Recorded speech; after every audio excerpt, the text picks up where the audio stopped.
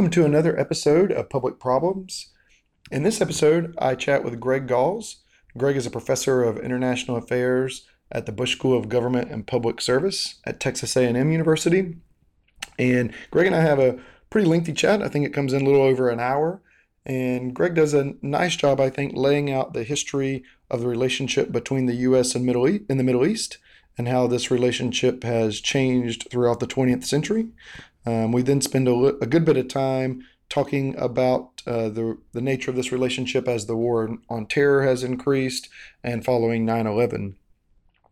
And eventually we get to a point where we talk about how the George W. Bush administration and the Obama administration handled issues relating to the Middle East. And then we talk about a new op-ed piece that Greg has where he talks about how the Trump administration has continued some of these policies and how they've changed some of these policies and what are his expectations for how the Trump administration will interact with this region from a foreign policy standpoint. So I think it's a really interesting conversation and timely. And so I hope you enjoy it. And without further delay, here's the conversation I had with Greg.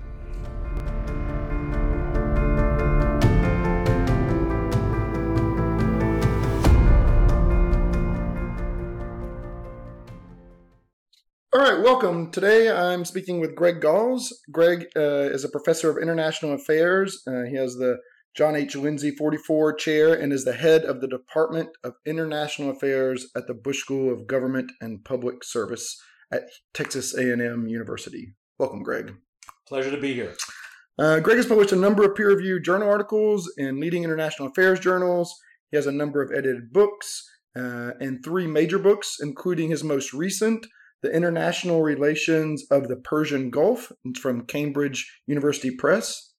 Additionally, Greg is often sought out by a number of media outlets for his expertise of issues on politics of the Middle East, with a particular focus on the Arabian Peninsula and the Persian Gulf. One of the fun parts about doing this podcast has been to learn a little bit more about the work done by colleagues and friends. Greg, just in the last year, you've published in Foreign Affairs, LA Times, Washington Post, not to mention the piece that we're going to be discussing today from the International Security Studies Forum, At HDiplo. At HDiplo, which I'm still trying to get, and several media appearances. So I must say that this is a lot you have going on, sir.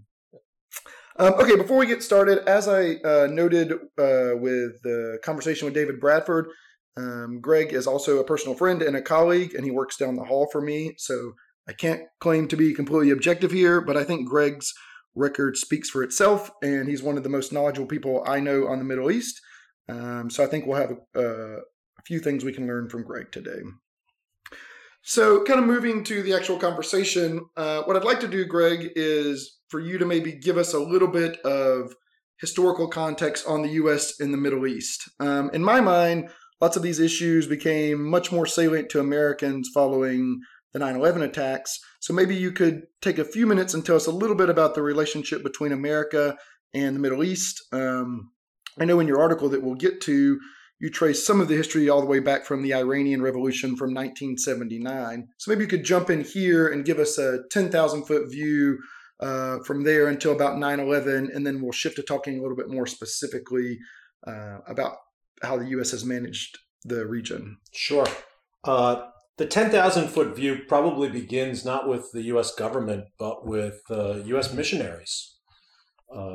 There really wasn't much American government interaction with the Middle East before World War II, actually.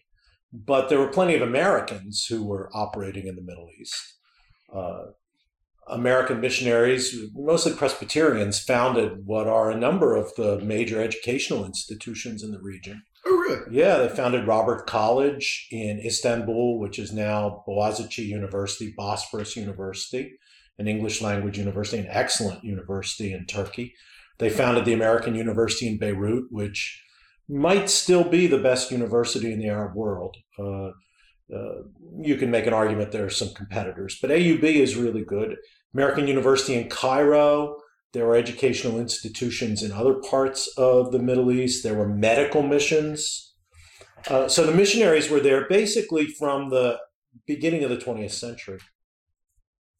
And of course, the other kinds of missionaries were the oil missionaries, Sure. right? We had oil folk out there from the 1920s, basically, and American oil companies had established themselves in the Persian Gulf region, in Bahrain, in the 1930s, I want to say, maybe even the 1920s. In Saudi, they started in the 1930s.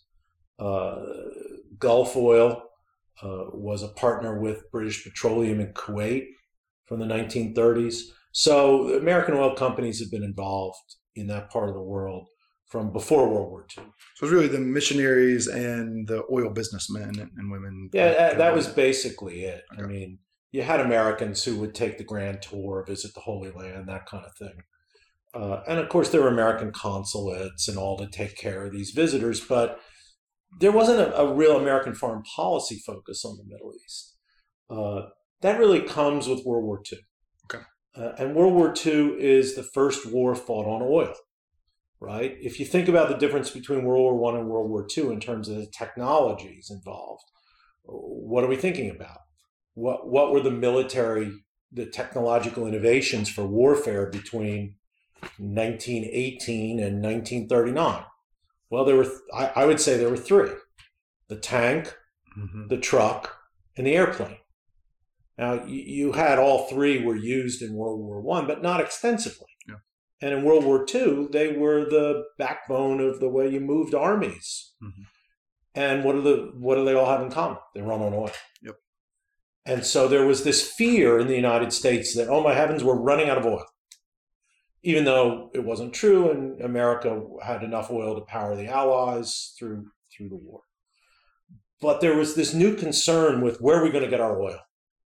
And that's when the American government started focusing on Saudi Arabia and the Persian Gulf. So the interest really did sort of begin with oil following World War II. Oh, yeah. It was definitely oil driven. Now, another issue comes up right after World War II, and that, of course, is Israel, which was the other thing that kind of drew American interest into the region. Because of the Holocaust, there was an enormous amount of sympathy toward the Zionist project of establishing a Jewish state in Palestine. That was a cause that most American Jews hadn't really gotten behind before the Holocaust. The vast majority of American Jews were, in fact, from what we can tell, opposed to the Zionist project. Really? Yeah, because what they were worried about was this idea that, well, if you establish a Jewish state, what's going to happen to us here in America? Are Americans going to say, well, you should leave, you should go, right? That was also the case for some of the Jewish communities in Europe before Hitler and before Nazism. In fact, the one Jewish member of the British cabinet during World War I was Sir Edwin Montagu. He voted against the Balfour Declaration, which committed Britain to support the establishment of a Jewish national home in Palestine. So it was really the Holocaust that consolidated Jewish opinion in the United States in favor of the establishment of a Jewish state. And both the Republican and the Democratic parties in 1948, in their platforms, supported this. It was a popular cause, and so oil strategically. Support for Israel, not just among American Jews, but more generally in the United States in the wake of the Holocaust, kind of consolidated this new American foreign policy interest in the region. Add a third factor on there, which is the Cold War. And once the Cold War gets underway, American foreign policymakers basically decide that we have to challenge the Soviet Union everywhere. And that includes the Middle East, because we don't want the Soviets to dominate the oil of the region. And so Cold War dynamics also kind of bring the U.S. in to the competition for influence in the region. Wow. So you got ideology playing a role, kind of the ideological battle against communism. You got business interests associated with oil, and then a really kind of clear interest in providing a Jewish state following the Holocaust. Yeah. Okay. And so in the article, then you pick up maybe in the 1979 in the Iranian Revolution. Can you maybe walk us a little bit from there up until maybe 9/11? Sure. So the Cold War is really the framework up until the end in the early 1990s. But I think the most important thing that happens in the Middle East in the period between World War II and now is the Iranian Revolution, because that kind of returns Islam to the political sphere in a very direct way. Islam never left. I mean, there were always governments that claimed that Islam was the basis for their politics, like Saudi Arabia, a close American ally. But what the Iranian Revolution did was it brought Islam, a populist revolutionary Islam, back into the political sphere in a distinctly anti-American way, right? Because the Iranian revolutionary leadership, Ayatollah Khomeini, identified the United States, close ally of the Shah, close ally of the previous regime, identified the United States as the great Satan, as the big enemy, not just politically, but ideologically, of the revolution. And so political Islam comes back into politics in a big way, after decades where the major kind of anti-American, if you will, ideology was leftist, it was communist, it was socialist, it was Gamal Abdel Nasser in Egypt, and Arab socialism, or the Ba'ath Party in the Arab world, an Arab socialism. But here Islam comes back in a distinctly anti-American fashion. And of course, we had the hostage crisis. Americans concentrated on Iran for, well over a year. It was one of the major reasons Jimmy Carter's presidency, isn't considered a great success, and why Carter lost to Reagan in 1980. So the Iranian Revolution really kind of redrew the political map. Iran went from being an ally to an adversary. Islam as a political force went from being kind of with the United States against the godless communists in the Cold War, right, to being an ideological basis for anti-American stance. So what else is going on at this time? Well, in the 1970s, we had the oil revolution. And the 1973 oil embargo by Arab states like Saudi Arabia and Kuwait, allies of the U.S., against the U.S. because of the Arab-Israeli War of 1973, led to an enormous increase in the price of oil, 400% increase in the price of oil. Then the Iranian Revolution, right, which led to the shutdown of Iranian oil production, led to another doubling in the price of oil. And there's a long set of discussions we could have about how all this happened. But since we only have about 7 hours for this podcast, right, I won't go into those. We'll try to keep it just a notch under 7 hours.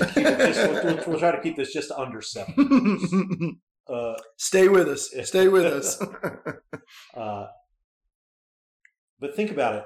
Oil in 1970 cost about $2 a barrel, not a gallon, a barrel.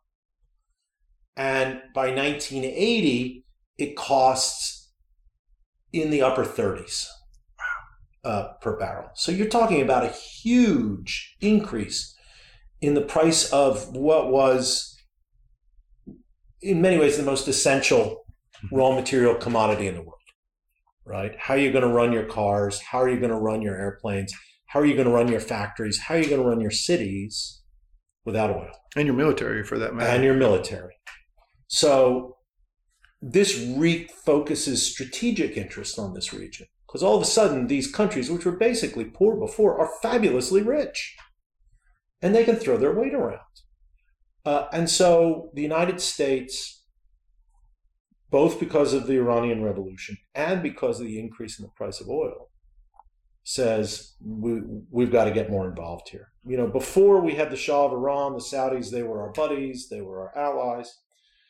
And the U.S. didn't have a large military presence in the region.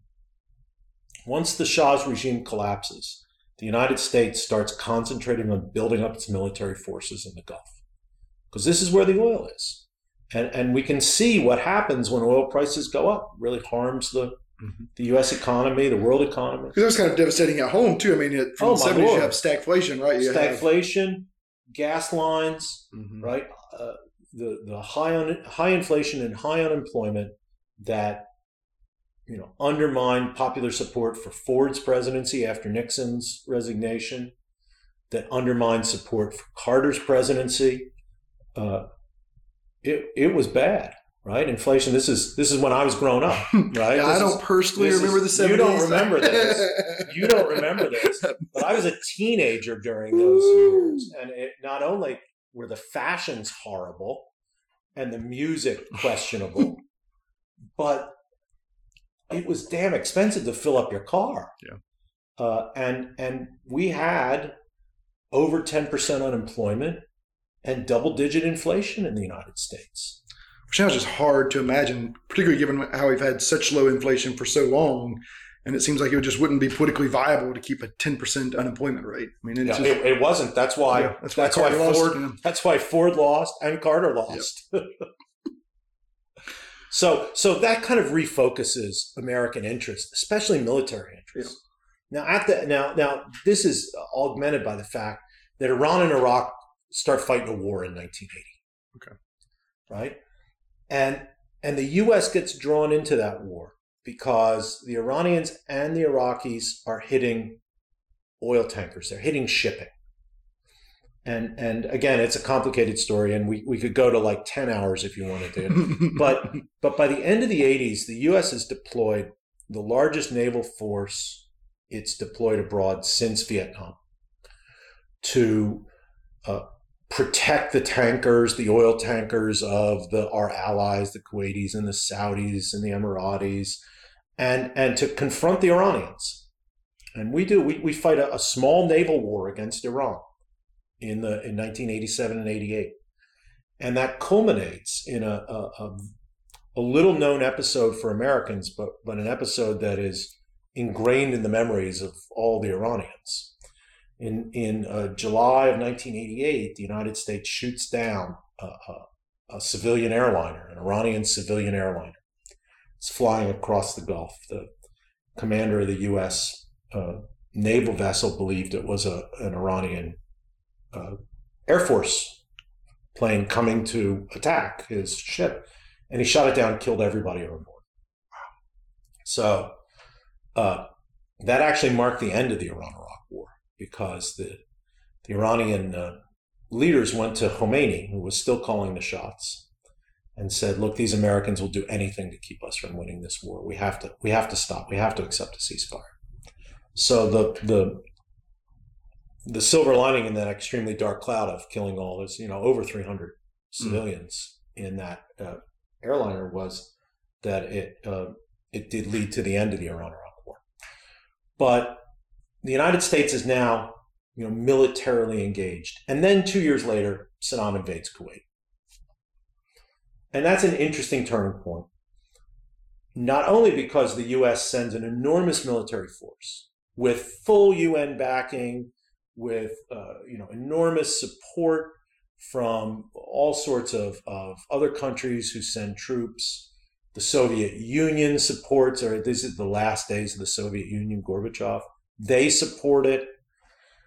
And the United States puts together this huge international coalition, sends 500,000 troops to the region, and ejects Saddam Hussein from Kuwait. This is the first Gulf War, right? I would call the Iran-Iraq War the first Gulf War. But, okay. Gulf War I. It was really... This is George H.W. Bush, who our school is named after George H.W. Bush, and this was one of his great foreign policy. And it was really short, as I remember. I mean, it was kind of 100 hours on the ground. The bombing of Iraq went on for about a month before, from mid-January to mid-February. And then we had a 100-hour ground war to eject the Iraqis from Kuwait. Again, very successful diplomatically, full UN support, very successful militarily. But this is a full-scale American military engagement in the Persian Gulf. And we never left, right? We never left after that, because the countries like Kuwait and Saudi and the smaller Gulf states, basically said, we need you Americans here. The Kuwaitis built us a base. The Bahrainis, we had a small naval base in Bahrain. Much, much bigger now. The Qataris, the Emiratis, the Omanis gave us bases. Saudis are a little hinkier about that for all sorts of domestic reasons, but they were much more cooperative militarily. And was the idea, I mean, are the forces there essentially as a buttress against Iran's growing power, or what's because there's the Cold War's over, so what do they want? Why did the Gulf states want us to stay? The end of the Cold War actually makes this more possible, right? Because if the United States had committed enormous military forces against Iraq during the height of the Cold War, when Iraq was a Soviet ally, it would have been a global crisis. Mm-hmm. Could have been a nuclear crisis. Yeah. It was really the end of the Cold War that allowed the United States to be more aggressive militarily in this part of the world. Yeah. So why did the Kuwaitis and the Saudis and all? Because for them it wasn't the Cold War. For them it was Iraq invading. They didn't want that to happen again. So they don't like Iran. They didn't like Saddam's Iraq. And these are relatively, even the Saudis, who are a big country geographically, but a relatively small country in terms of population, they wanted an outsider. I mean, for 100 years, the British had been the protectors of these small states like Kuwait and Bahrain. These were British protector, literally British protector. It's not colonies, but Britain had signed treaties with the tribal sheikhs along the coast, basically saying, you continue to rule domestically and we will conduct your foreign and military policy. So for 100 years, these states have been protected by an outsider. We were just the new outsider. Got it. So you get the end of the Cold War, you get this huge success in the Gulf War, you get this enormous American military buildup in the region, right? So that's where 9/11 comes into the story. Right, it's easy to connect the dots backwards. Sure, yeah. Right, from hindsight's 20/20. right. It's hard. It's hard to connect the dots forward, but it's really easy to connect them backwards.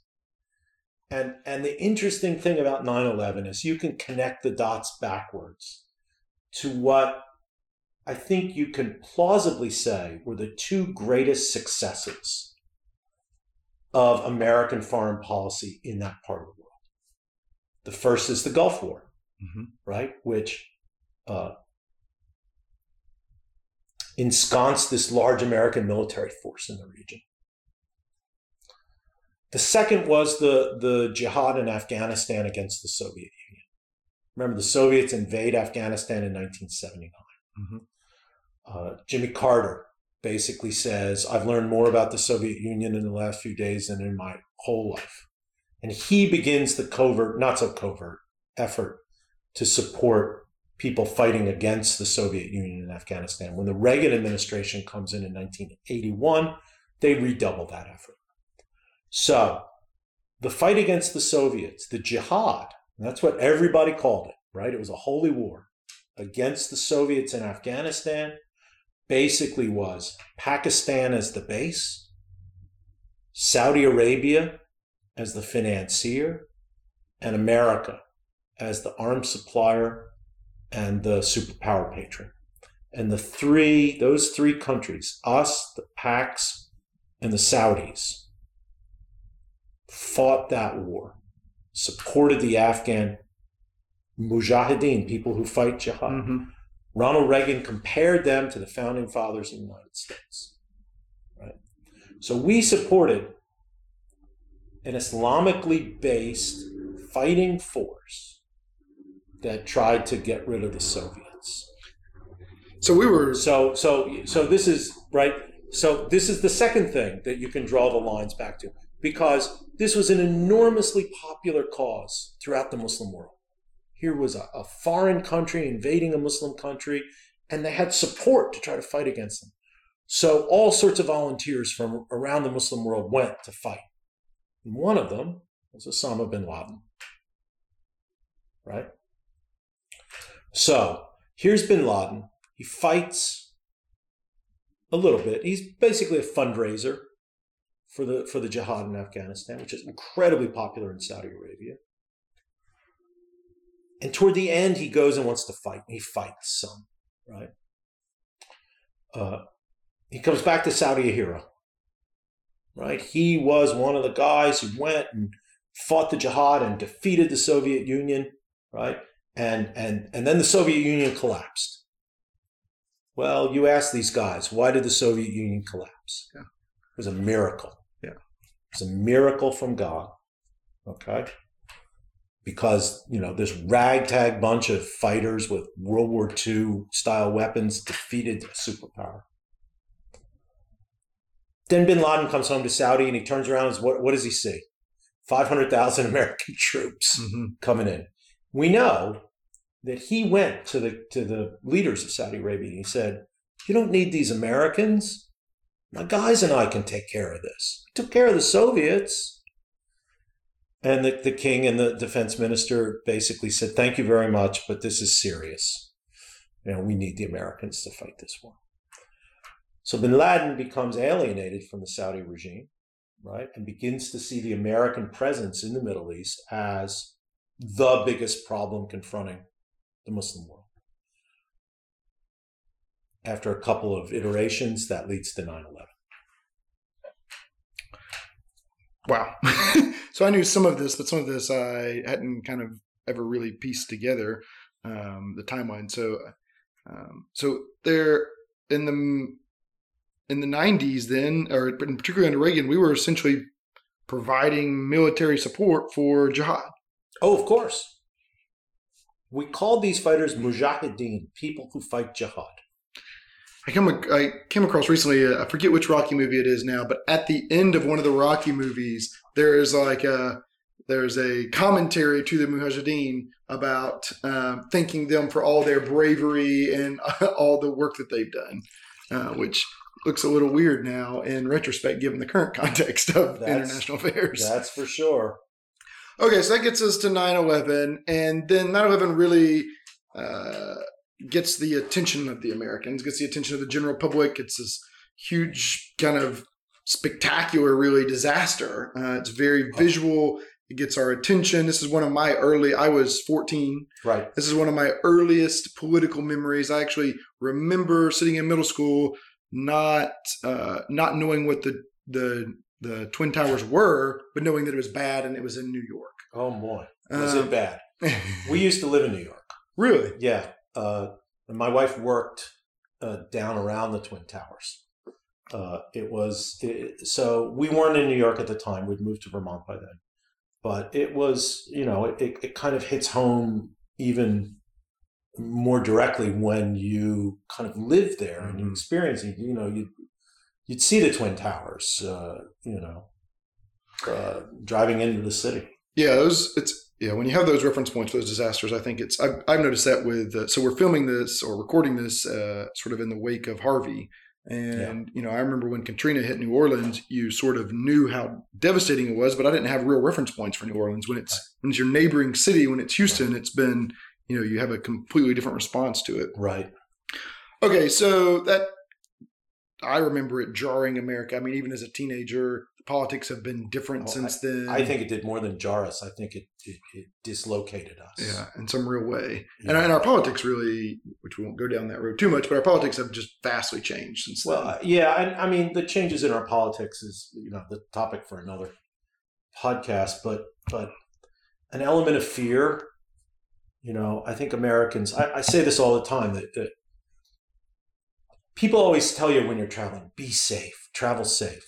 I don't remember people talking like that when I was growing up. Yeah, you didn't even think about that. Yeah. We're Americans. We didn't worry about our safety. Yeah. And now it's travel safe, be safe. I think that's a product of 9/11 and the fear that created in the American public, and the growth of the national security state after 9/11 was, we had a pretty substantial national security state before 9/11, but the growth after 9/11 was considerable. Mm-hmm. And it's so interesting. So how do you judge 9/11, right? the first task of the American political class was how do we diagnose this problem? And I think we got the diagnosis completely wrong, right? And I this isn't just George W. Bush and the neocons. Go back and read Tom Friedman's columns in the time. Liberal internationalists, lots of Democrats, came to the same conclusion that the neocons and the Bush administration did. And that conclusion was something this big, something this horrible, something this earth-shattering had to come from a profound societal sickness in the Middle East, right? And we had to go and drain the swamp. That was before Trump started talking about draining the swamp in Washington. That was the phrase that you heard in Washington after 9/11. We have to drain the swamp. Now, I think that this was a complete misdiagnosis of why 9/11 happened. To me, 9/11 was a lucky punch. It was a bunch of fringe characters, right, hiding out in the mountains of Afghanistan, who utilized gaps in our aviation security system to land a lucky punch. Right? If that had been the diagnosis of the American political class, our reaction to 9/11 would be much different. Yeah, we would have to take our shoes off at airports.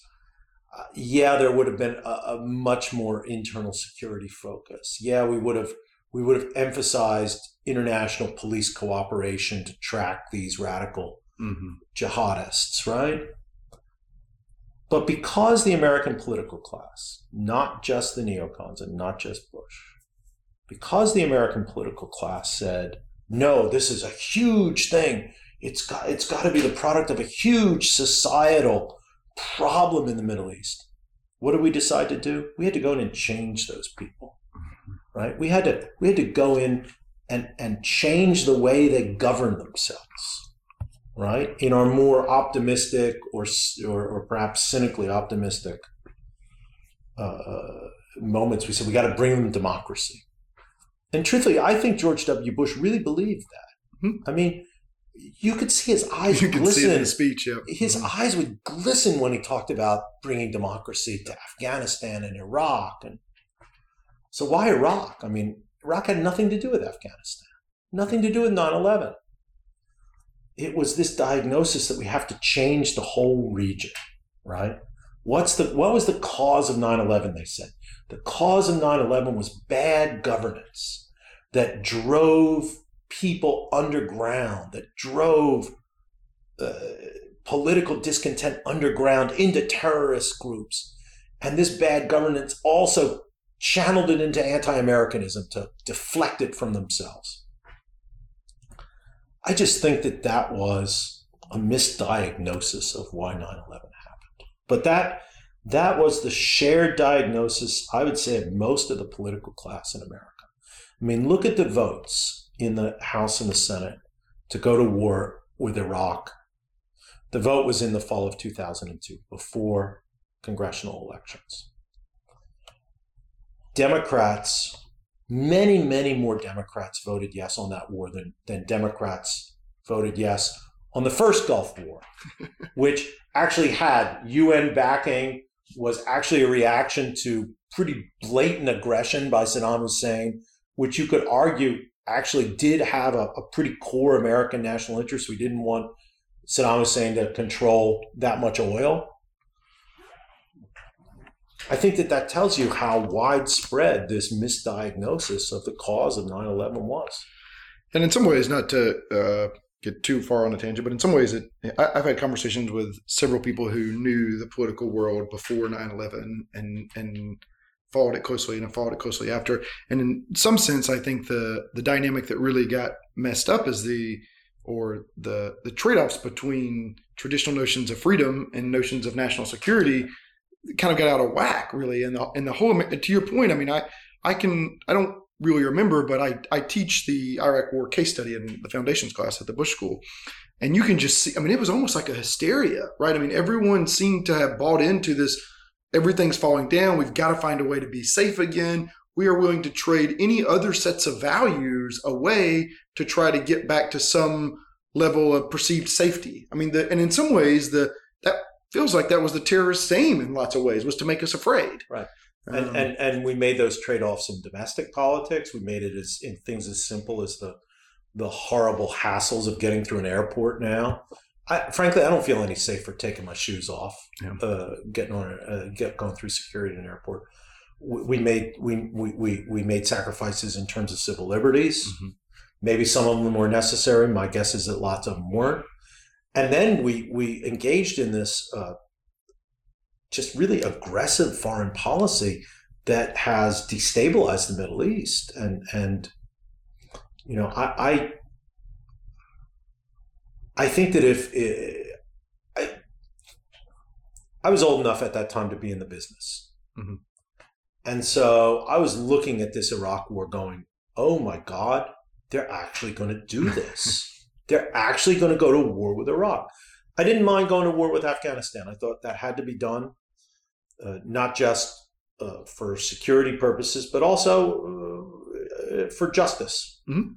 Because the attack on the United States on 9/11 was unjustified and an egregious assault on civilians in the United States, and that demanded a response. And when the Taliban government in Afghanistan would not turn over bin Laden and eject al-Qaeda from Afghanistan, I was 100% in favor of that war. We can argue about how it was fought and all those things, but sure. I thought that was a just war and a necessary war. But when it hit me that, oh my Lord, they're gonna invade Iraq, I talked as much as I could against it. I said, what's going on here? Parts of our political system worked well. There were excellent hearings by the Senate Foreign Relations Committee, bipartisan. Richard Lugar and Joe Biden were the ranking members. I forget I forget whether the Republicans or the Democrats had control of the Senate, so I forget who was the chair and who was the vice chair. Mm-hmm. But Lugar and Biden ran a great series of hearings in 2002 about the possible consequences of this war. And they had really good people. And they said, look, this is going to be really problematic, what you want to do. But nobody was in a mood to listen. Yeah. Well, so we could probably completely derail on this topic about the mood. But let's shift a little bit to, so you mentioned that you felt like sort of following 9/11, the foreign policy got more aggressive and more destabilizing. So let's talk me about some of the specifics of that from then up to, because what I really want to get to is an understanding of what did George W. do in this region during that time, and kind of what was Obama's, Obama campaigned on sort of anti-interventionism, right, getting out of Afghanistan, finishing up Iraq. I mean, he campaigned on these issues and then wasn't really able to remove military forces from those regions. And I think that will give us some good clues as to, in particular, your article talking about why and how Trump has been different, or President Trump has been different or not different in response, kind of following up the structural setup post 9/11. So sure, set the stage there for us. So Iraq turned into a disaster, right? And I think across the political spectrum in the United States, it was basically acknowledged that this was we made a really bad decision. Now, the argument is, was it a good decision and we made a hash of it once we got in, or was there no way that this could have been done well? I personally am on the second position. I don't think there's any way you could do that military occupation of Iraq well. But in any event, I think that by the end of the W administration, it had generally been agreed by this political class that moved like lemmings to favor the war, that this was a bad idea, right? So President Obama campaigned on, we're getting out, right? But it was interesting the way he did it, right? Because he's a Democrat and he doesn't want to be accused of being soft. Mm-hmm. So he said, we're getting out of Iraq, but Afghanistan's the good war. And we're going to double down in Afghanistan because that's where bin Laden is. That's where 9/11 was plotted, right? And we're going to double down in Afghanistan. And he did. Remember, the surge in Afghanistan that came at the beginning of the Obama administration went up to 100,000 troops in Afghanistan. Didn't do any good. at all. So what 4,000 troops from Trump is going to do is beyond my imagination, that they have any thought that this is going to change things in Afghanistan. But President Obama came in really thinking that he wanted to pivot to Asia, which was another one of the phrases from that campaign, and reduce the American commitment in the Middle East. He did it in Iraq. Actually, George W. started that. He agreed to the timetable for withdrawal. That's right. Obama just carried it out. Again, it's complicated. There's some talk, the Iraqis will let us keep some troops. They won't. To keep it under 7 hours, we'll skip that one, right? So Obama really wanted to move away from the Middle East. I think the Afghan thing was more political, right? I don't want to be accused of being weak, so I'm going to double down in Afghanistan. But Iraq is the real problem we're going to get out of. And there wasn't as negative feeling towards Afghanistan. No, I mean, there was, yeah. It wasn't as much of a cock-up as Iraq turned out to be, although I think it wasn't a success. Yeah. But then, we get dragged back in. It's like The Godfather Part 3, I think, right? And Michael Corleone says, I'm trying to get out. They keep dragging me back in. The Arab Spring starts. And optimistic and somewhat naive Americans, including those in government, say, "Oh, this is it. This is where democracy will actually spread in the Arab world. This is their 1989, right? The wall coming down in Eastern Europe and all the democracies." Well, no, not really. It doesn't play out that way. And Libya, it looks like it's going to become a bloodbath. So what do? We send in troops. We send in special forces with the Brits and the French. We bomb Gaddafi, and we change the government in Libya. And then we leave, right? Syria becomes a civil war, right? And we don't really get involved in Syria. And so what do we have? We have Iraq, where we went in, overthrew the government, fought a long war with lots of troops, and it's a mess. And Libya, where we helped to overthrow the government. We did overthrow the government. It wouldn't have happened without our intervention. And then we leave, and it's a mess. And then Syria, which has a civil war, and we don't get involved, and it's a mess. Yeah. So kind of whatever you do, it's a mess. Damned if you do, and damned if you don't. Right. Yeah.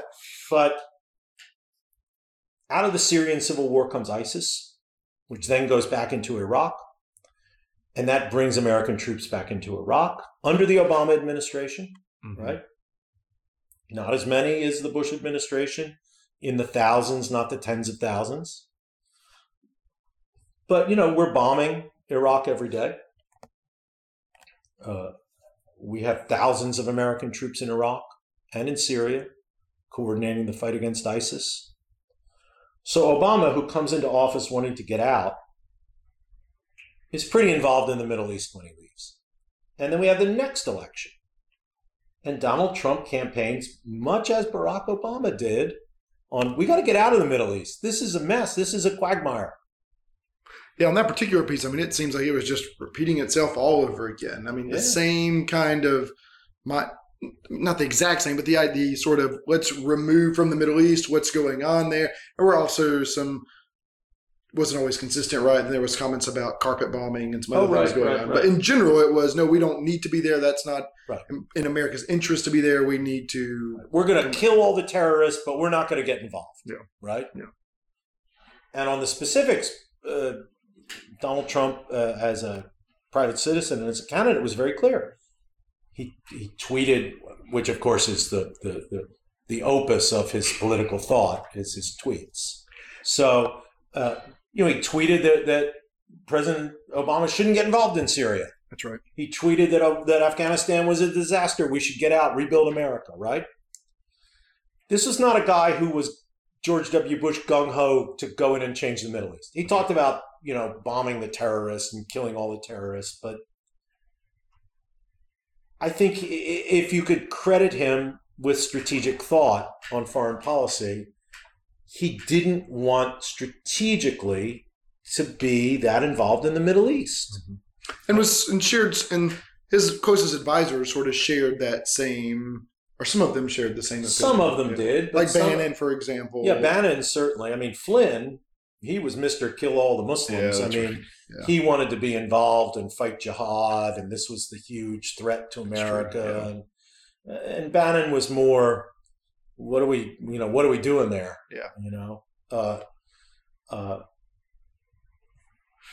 Who knows? I mean, we can. I'm sure it's another podcast to delve into the strategic thought of Donald Trump. Oh, goodness, that would be at least one podcast. Right. Okay, so, all right, I think we've kind of set the stage now and kind of done a really nice job, I think you've done here, of laying out all the way back to World War II for someone who doesn't have a lot of knowledge about why we're involved in the Middle East. And we're only into hour 5. I know, right? That's right. Yeah. We're doing good. Yeah.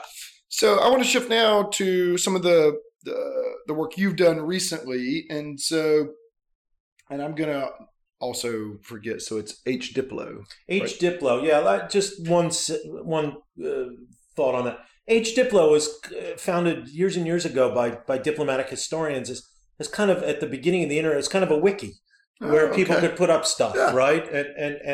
And you could kind of run ideas by people and put up drafts of papers and all. It's now become much more formal. It's curated and moderated and edited, and they have various elements to the H. Diplo site, and one of them is the International Security Studies Forum that I did this little piece about Trump in the Middle East on. So H. Diplo is a great source. If you're interested in foreign policy stuff, check it out. And we'll get up, I'll definitely get up the link to your article. And then if there's some other sort of top tier articles you think that would be useful related to this, if you want to send them to me, I'll post those as well. And those will be available on the blog along with this podcast. So this piece that you've posted, or this piece, now I've gotten my head into social media, this piece that you've written, it's called The Trump Administration and the Middle East. And last time I tried to recap a journal article of David's, I actually got it wrong. So feel free if I misrepresent your article to correct me. But as I see it, it has a couple of main points that I'd like to discuss. I think there's about 3. And the first is that in some pretty important ways, the Trump administration has followed the same template as the Obama administration. And so we can talk maybe a little bit about that. The second is that there does seem to be some significant differences. Which is why I spent some time on Iran in particular, because one of the points you make is that might be one place where there are some differences. And then if we can sneak it in with the time we have left, I want to talk a little bit about the stylistic differences, because that's sort of what you end the article with. And I think there are, even though if some of the structural pieces moving forward, we're going to talk about some of those are similar and some of those are different, but the stylistic approaches are played out on the world stage, and so that probably has some impact as well. But let's start with, which is sort of where you start the article, in what important ways is the Trump administration basically a continuation of some of the Obama administration policies in the Middle East in particular? Right. So I do think that Trump and Obama both came into office with the same fundamental feeling about the Middle East, which is we should be less involved in this place. So if you listen to Trump rhetoric during the campaign, you would think, though, that we were going to have a huge change in Middle East policy. We were going to move the American embassy to Jerusalem to make pro-Israeli forces happy. We were going to rip up the Iran nuclear deal, which was one of the pride and joys of Obama administration foreign policy. We were going to carpet bomb the terrorists throughout the region. Surprisingly, though, there was very little change. The Trump administration didn't rip up the nuclear agreement, at least yet. I mean, it certified twice up till today that Iran was still complying with the nuclear agreement. That was one of the things I saw. I did not know that. I saw that as I was reviewing the article. I couldn't believe, given the rhetoric, that it has been certified twice while he's been certified. You know why it's been certified? Because the experts in the U.S. government have basically reported that Iran is abiding by what it agreed to do. So when President Trump comes in, what does he do? He basically adopts the decades-long American commitment to the peace process. Oh, this is going to be the ultimate deal. This is so important. I'm going to appoint my son-in-law, Jared Kushner, to take care of this. And we know, I mean, he thinks in terms of family. If he appoints Jared to something, it must be important. And so he basically just repeats the process that other administrations that are coming in. We're so smart, we're so good, we'll be able to solve this. Obama did the same thing. Bush had not later in his administration, almost every American president's made a try at this, right? So Trump is no different than any other American president on this, and he'll fail, which makes him no different than most American presidents. A. B. Sure, he's bombing ISIS, but so was President Obama. The Trump administration has increased drone attacks on ISIS and Al-Qaeda targets. But in essence, the policy is the same. So one thing here might be useful to note, I'm not sure if the listeners will know this, but the drone attacks in particular were quite common under the Obama administration as well. It was the favorite military tactic of the Obama administration was drone strikes. Because you could go into Yemen, to Pakistan, to Afghanistan. You could go to all sorts of places, Somalia, not even put an American pilot at risk and attack targets. The Obama administration loved, and the technology developed in the Obama administration. The Obama administration loved drone attacks. The Trump administration loves them more. So, but that's a difference in kind, not a difference in strategy. Sure. Right? So President Trump strikes the Syrian government when they use chemical weapons. There's no follow-up, right? So he's not that, and Obama didn't. He walked back when the Syrians used chemical weapons during his presidency. He didn't follow through with his threats, although he got an agreement to at least reduce the Syrian chemical weapons capability. Obviously not eliminate it because they used them again. This is kind of the famous red line. This is the red line, right? Exactly. So Trump, and we see this in Afghanistan with the announcement of the Afghan policy, right? It's basically just adding 4,000 troops to what Obama had done before. So we're not seeing much difference. The one place where the rhetoric is really different is Iran, and maybe we will see differences there. Maybe the Trump administration will withdraw from the nuclear agreement. Maybe we will have a more I think we're seeing signs of a more confrontational policy toward Iran. But as of yet, there hasn't been a major shift. And why is that? Why is it that Obama comes in very popular? He has wins all over the country, and then has a majority in the House and the Senate.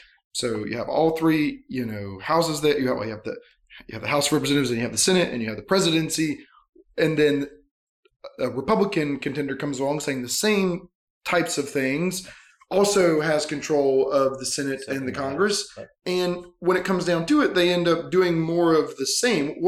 Why is that? Well, I think that there's a political imperative here, which is no American president wants to be blamed for losing a war.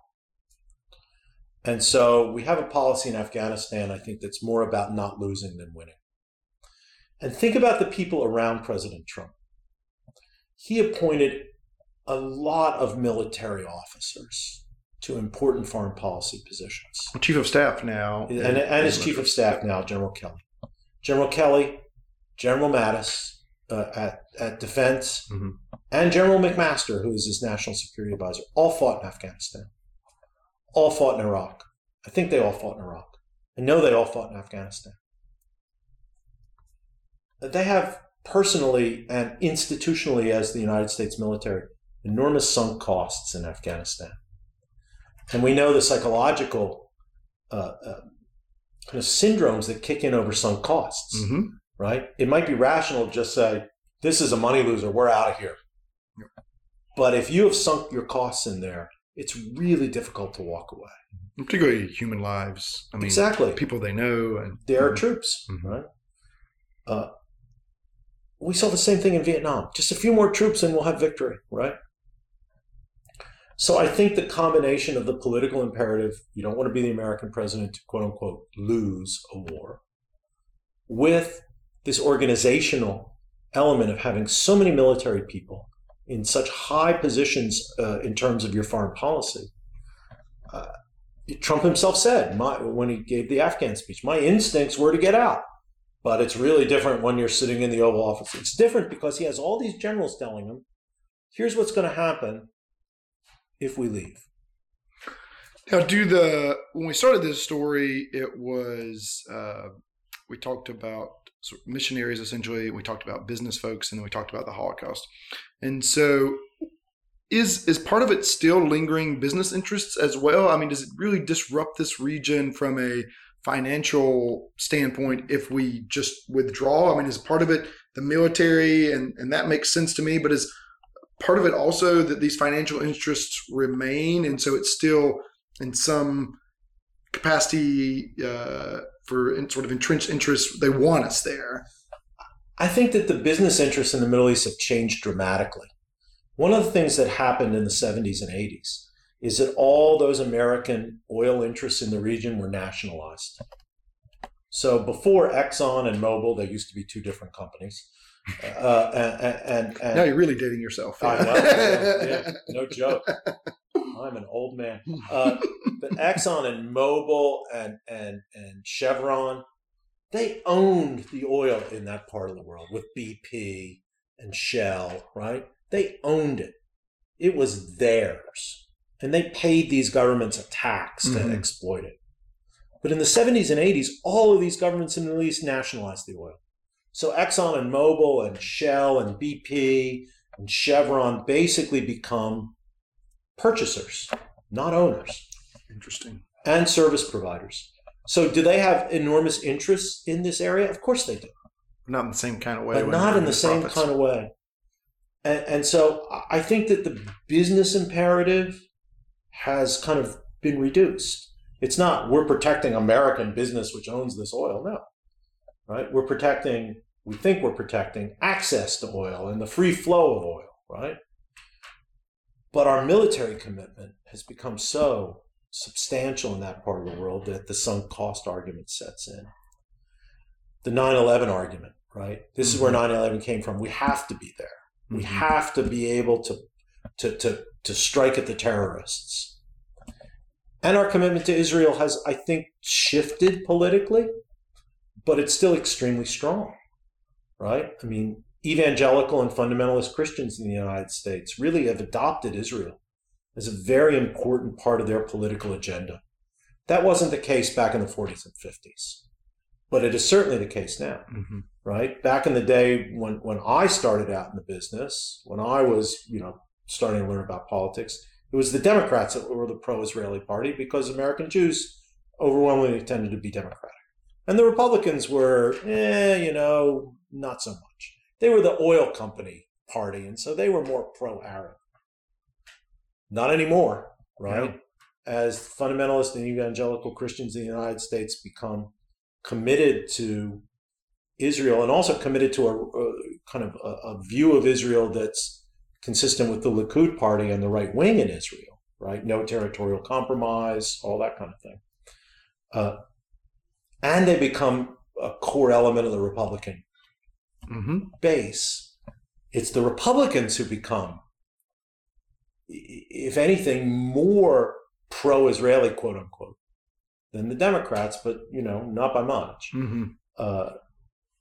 And so the political basis of a pro-Israeli stance in American politics has shifted somewhat, but it's consistent, I would say, from the late 40s, that there's a strong American domestic political constituency that wants the United States to have a close relationship with Israel and be involved in Arab-Israeli affairs. Yeah, it's interesting sort of as a millennial, right? And sort of just learning about these things from post 9/11 forward. It's been interesting to just observe as I begin to develop my own understanding of international politics, that there's such ardent support for particularly Netanyahu. I mean, it's interesting that there are some reasons to be supportive, but there are also some reasons to be worried, I think, from issues of corruption and accountability and democracy. I mean, there are reasons to at least question what's going on under a Netanyahu rule. And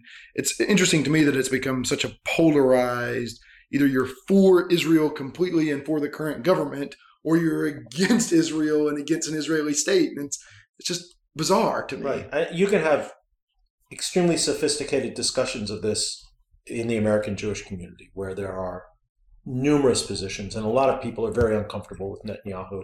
A lot of people are very uncomfortable with the idea of permanent Israeli control of the West Bank, and what does that mean for the Jewish nature of the state, right? The Israelis, I think, can be any two of the following three things, but not all three, right? They can be a Jewish state, they can be a democratic state, they can hold on to the West Bank, which contains millions of Palestinians, right? You can be a Jewish state and hold on to the West Bank, but your democratic credentials start being questioned. And that's what's happening more in Europe than in the United States, right? You can be a Jewish state, right, and a democracy, but can you hold on to the West Bank? If you're going to give those people voting rights, you're going to make them citizens, right? Yeah. Israel, you can be a democratic state and hold on to the West Bank, but then you really do become a binational state, right? You cease to be a Jewish state in any kind of purely demographic sense. Yeah. So this kind of debate is part and parcel of the American Jewish community. I don't see it as much in Christian fundamentalist and evangelical communities, who are much more kind of Israel should hold on to the land because that's the land that God gave. Mm-hmm. It's very biblical. Mm-hmm. But it's troubling. American policy has been since the 1967 war, when Israel acquired the West Bank and Gaza and the Golan Heights and the Sinai Peninsula, which they gave back to Egypt as part of the peace treaty with Sadat. American policy since 1967 has been the Israelis should give up that territory in exchange for comprehensive peace agreements. And I think that best serves American interests, and it best serves the interests of regional stability. But that is something that has been increasingly challenged, I think, in the American political system. Yeah, it's interesting. I have not had nuanced conversation with Jewish Americans about the issue. I mean, I grew up in a sort of a Protestant Southern Baptist home, and in the Southern Baptist community, and the conversations were very much of the sort of biblical nature. It's like this is the Jewish people's land. God gave it to them. Any other conversations are just non-starters, and so it's interesting. It's just interesting in that way. So we talked a little bit about the ways in which the Trump administration might be different from the Obama administration and how they treat Iran. And most of that's based on rhetoric. So just give me a brief recap on the ways in which the rhetoric has been different. I mean, pulling out of the nuclear deal is part that I'm sure people have heard about, but just a couple points on that. And then I want to shift to a little bit of the stylistic differences and hopefully not take too much more time out of your day. No, we'll get into the seventh hour on that. So, in many ways, I think Obama was the outlier here, not Trump. Right? Since the Iranian Revolution, hostility toward Iran and Iranian hostility toward us has been a consistent element of politics. It's hard to imagine how much Iran was public enemy number one for America during the hostage crisis, which I grew up with.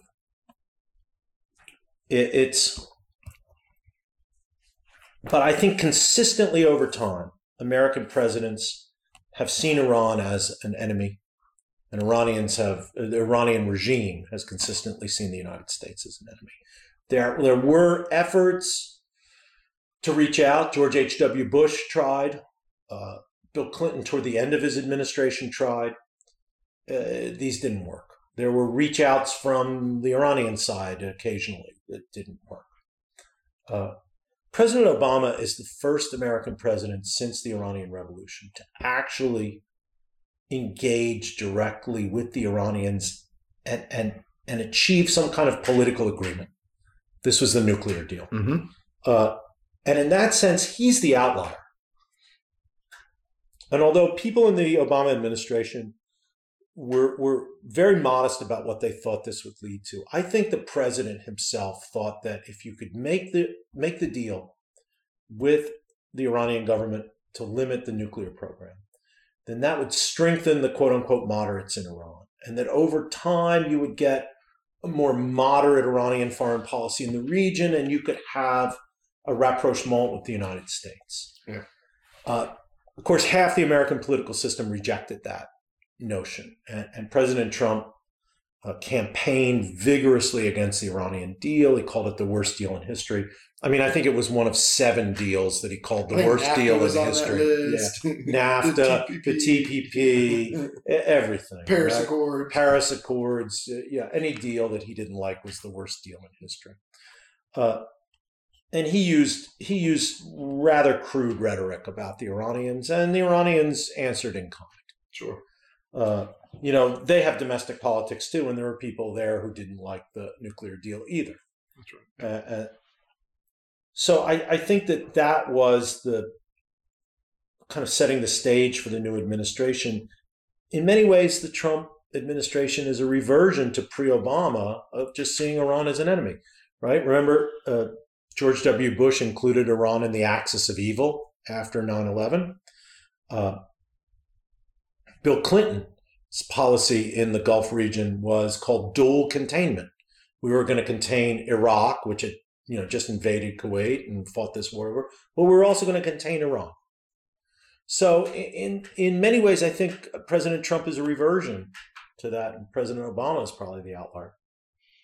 So let's move to some of the stylistic differences, and this is what you talk about kind of at the end of your piece. And so while some of the policies have continued, and we've sort of alluded to President by tweeting, and we also just now alluded to how several international deals were referred to as the worst deals ever.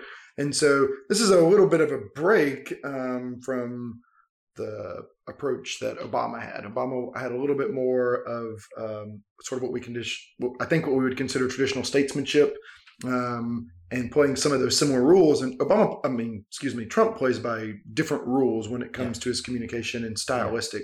So maybe just recap a little bit of, you highlight some in your article about the ways in which this style, while some of the main policies are moving forward, this style might have some consequences for the international arena. Right. I think that President Trump underestimates how important everything an American president says and does is regarding the Middle East. I mean, he's looked to as the most important policymaker in the world. And people in the Middle East try to anticipate and judge and shift and try to craft his view of things in an effort to advance their interests. We know that the Saudis and the Emiratis from the election established a back channel to the Trump administration through Jared Kushner. I mean, these are family regimes, and they kind of saw in the Trump administration a kindred spirit, a family regime. How do you deal with this guy? Talk to his son-in-law. Yeah. And I think that the Trump administration, kind of unbeknownst, was giving signals that maybe it didn't intend, right? So the Saudis and the Emiratis, escalated crisis with Qatar. It's not that big a deal for most Americans, but it complicates American foreign policy in the region. I think it's largely because they thought they had Trump's support for this. That whole thing was, and he bizarre. Tweeted about it and all. That was a bizarre event as it was. Yeah. Because some of it turns out to just not be based on actual information. Exactly. It was really talking about fake news. Yeah. But the president basically undercut the Secretary of State, who kind of steps in and goes, "Oh, well, we got to settle this down. These are all our allies, blah, blah, blah." And the president tweets, "The Saudis are doing the right thing. The Qataris are bad." It's not. I think he underestimates how important everything he says. Well, in general, two presidents try to have a administrations have to try to have a consistent approach where you want to send signals of what so your allies and your enemies will know what to expect. I mean, that Right. level of certainty is better than uncertainty, Exactly. which is what we sort of wrestle with a little bit with, say, North Korea. There's so much uncertainty Right. on how they're going to respond. One of the things that most presidents try to do is at least present a consistent front, but from their administration on the way in which they're going to approach things. And so this, from a decision-making standpoint, raises the level of uncertainty both with our allies and our enemies, Right. which seems like it can be a matchstick for conflict. Right. And I think that this is where President Trump's own personal sense of how you negotiate kind of runs into problems at the international level. I think he really values uncertainty. Yeah. I think he thinks that gives him an advantage. But I also think that at the international level, it can, as you say, create problems. And we haven't paid a heavy price for that yet in the Middle East. But particularly when we're dealing with Iran and this whole issue of perhaps withdrawing from the nuclear agreement, I think uncertainty can lead to really bad results. And I'm not sure that the president appreciates that. I think General Mattis and Secretary Tillerson and General McMaster appreciate that. But I don't know if the president does. I think that's a good question. Okay, we've passed the hour mark by about 10 minutes. So in interest of our viewer time and not keeping our listeners too long, I want to kind of wrap this down with, we've sort of laid out a 10,000 foot view, or maybe even just a 5,000 foot view of the history of the Middle East from World War II until now. Talked a little bit about we didn't start with the advent of Islam. So that's right. We can go back quite that far. And then we talked about how the Bush administration took on a more aggressive policy in some ways, but that there was this sense of, the only way I know to describe it is this sense of fear following 9/11, in which the general public has been willing to sort of shift their views about thinking about the international stage and national security, and the ways in which Obama was a continuation of that, and the ways in which Obama was a little bit different, Iran in particular. Yeah.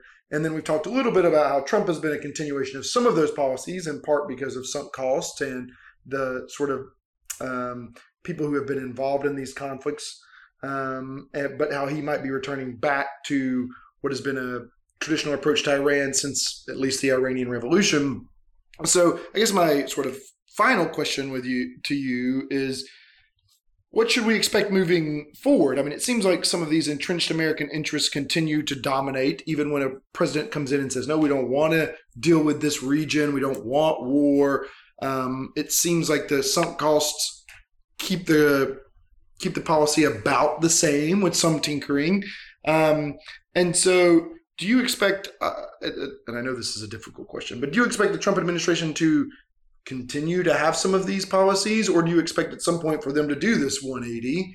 And then what does that mean moving forward for the next president? Are these interests just really dominating the structure so much that it doesn't seem likely that we'll have a departure from this? And I know asking an academic at these days to predict the future is I'm happy to predict the future. All right, then. I don't have any problem with that at all, because nobody ever remembers your wrong predictions. Exactly. You only remember your right ones. That's right. So I'll throw out a bunch of them. Look, I think that we've already seen in Afghanistan that this is a continuation of previous policies. We've already seen on the Arab-Israeli front that this is a continuation of previous policies. We've already seen in terms of the campaign against ISIS that this is a continuation of previous policies. Part of that, as I said, is the sunk cost dynamic. And part of it is the political necessities of an American president. Doesn't want ISIS to beat him, doesn't want Al-Qaeda to beat him, doesn't want the Taliban to beat him, right? So we'll fight not to lose, right? I think the place that we are going to see a shift is Iran. And I think that this will just increase the imperatives to militarize American foreign policy, right? Because if you're going to confront Iran, which is the dominant player in Lebanon, the dominant player in Syria, the dominant player in Iraq, has a lot of cards to play in Yemen, has cards to play in Afghanistan, and confronts us in some ways on the waters of the Persian Gulf and the Arabian Sea, I think that what you're talking about is an increased military focus of policy. I mean, one of the nice things I liked about Obama's outreach to Iran is it was foregrounding diplomacy and seeing if we could find some kind of common, if not a common interest, at least a common position that the Iranians valued, that we valued, that the Europeans valued. I think that we're going to go into a more confrontational mode. And when you confront, it's the military that steps up. And so I said that was the last question. I have one final one, which is given the predictions. So if you were making these decisions, and so part of the idea with this podcast is to give citizens an idea of what people who know a lot about this would advocate, maybe not advocate, but push for if they could make the decision. So last episode was on medical cannabis legislation with David Bradford. Science on the health benefits are pretty well established. The financial savings are pretty well established from his research. And so I think one clear takeaway from that podcast was it's kind of essentially silly at this point that we don't have medical cannabis legislation available in all 50 states. I would say billions of dollars, saved about 2,000 lives a year. And so I know the Middle East, people sort of in the U.S. talk about it as this quagmire that there's no way to improve upon. And I have a sense that that's just not true, that there are a lot of barriers to progress, but there are better strategies and worse strategies. And so if you were going to give the audience something to push for as citizens in the Middle East, what would be your recommendation? Well, I think that the impulse of both President Obama and President Trump coming into office was right. We shouldn't be as involved in the Middle East as we are. I'm not sure that we're any safer because we have 12,000 to 16,000 troops in Afghanistan than we would if we had none.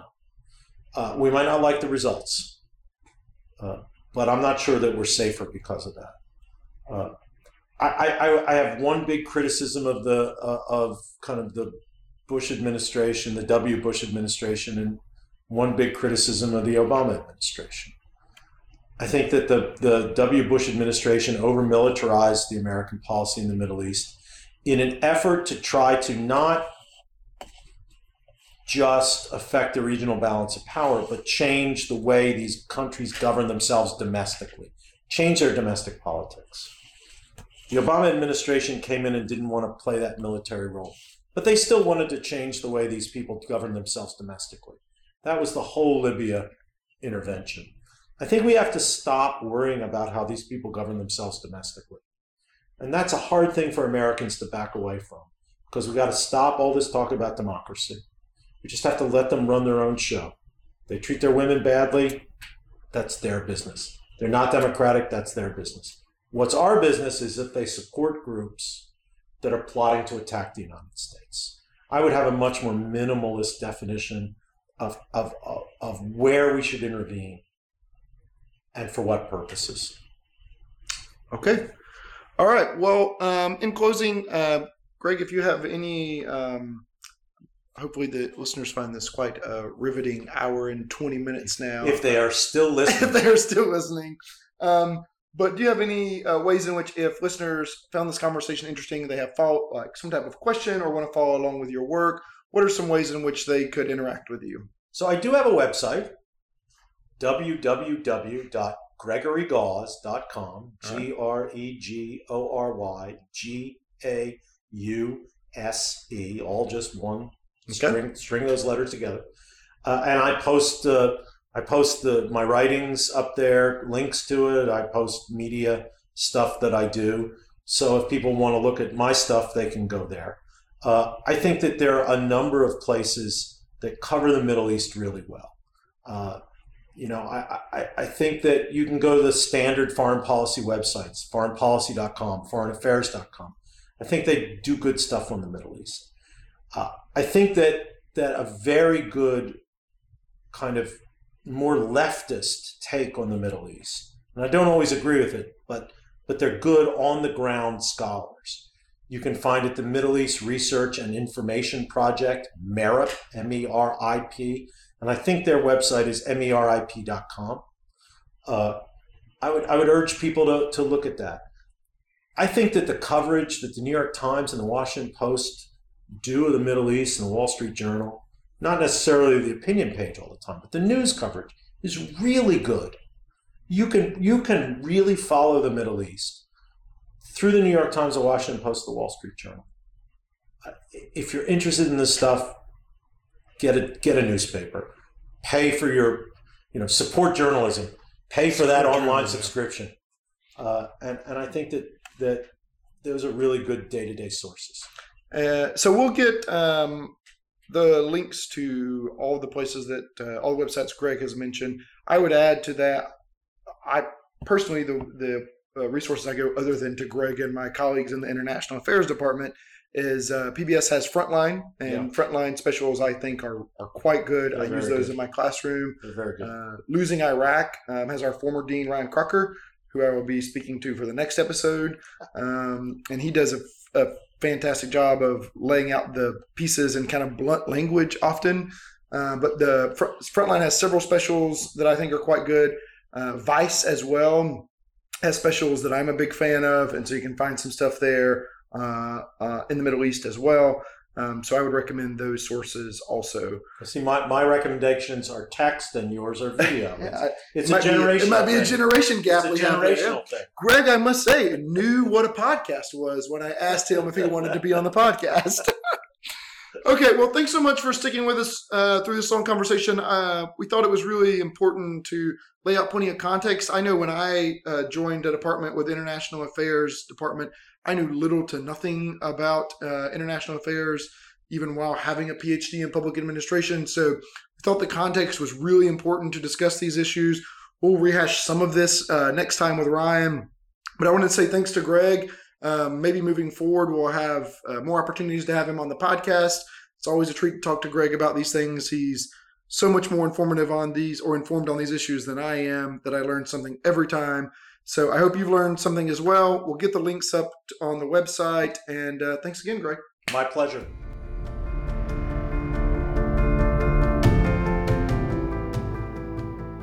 Thank you for listening to this episode. We will be posting the next episode in about 2 weeks. You can access episodes from a number of different sources, including iTunes Podcast, SoundCloud, or our YouTube channel, Public Problems. Links to the episodes will also be posted in our Facebook group, which is called Public Problems, on my website at justinbullock.org, where you can also find a corresponding blog post that will contain all the references and additional information from the interview, and we'll tweet out a link to the episode from our Twitter handle, which is @publicproblems with an underscore at the end. Thanks again for listening. Until next time.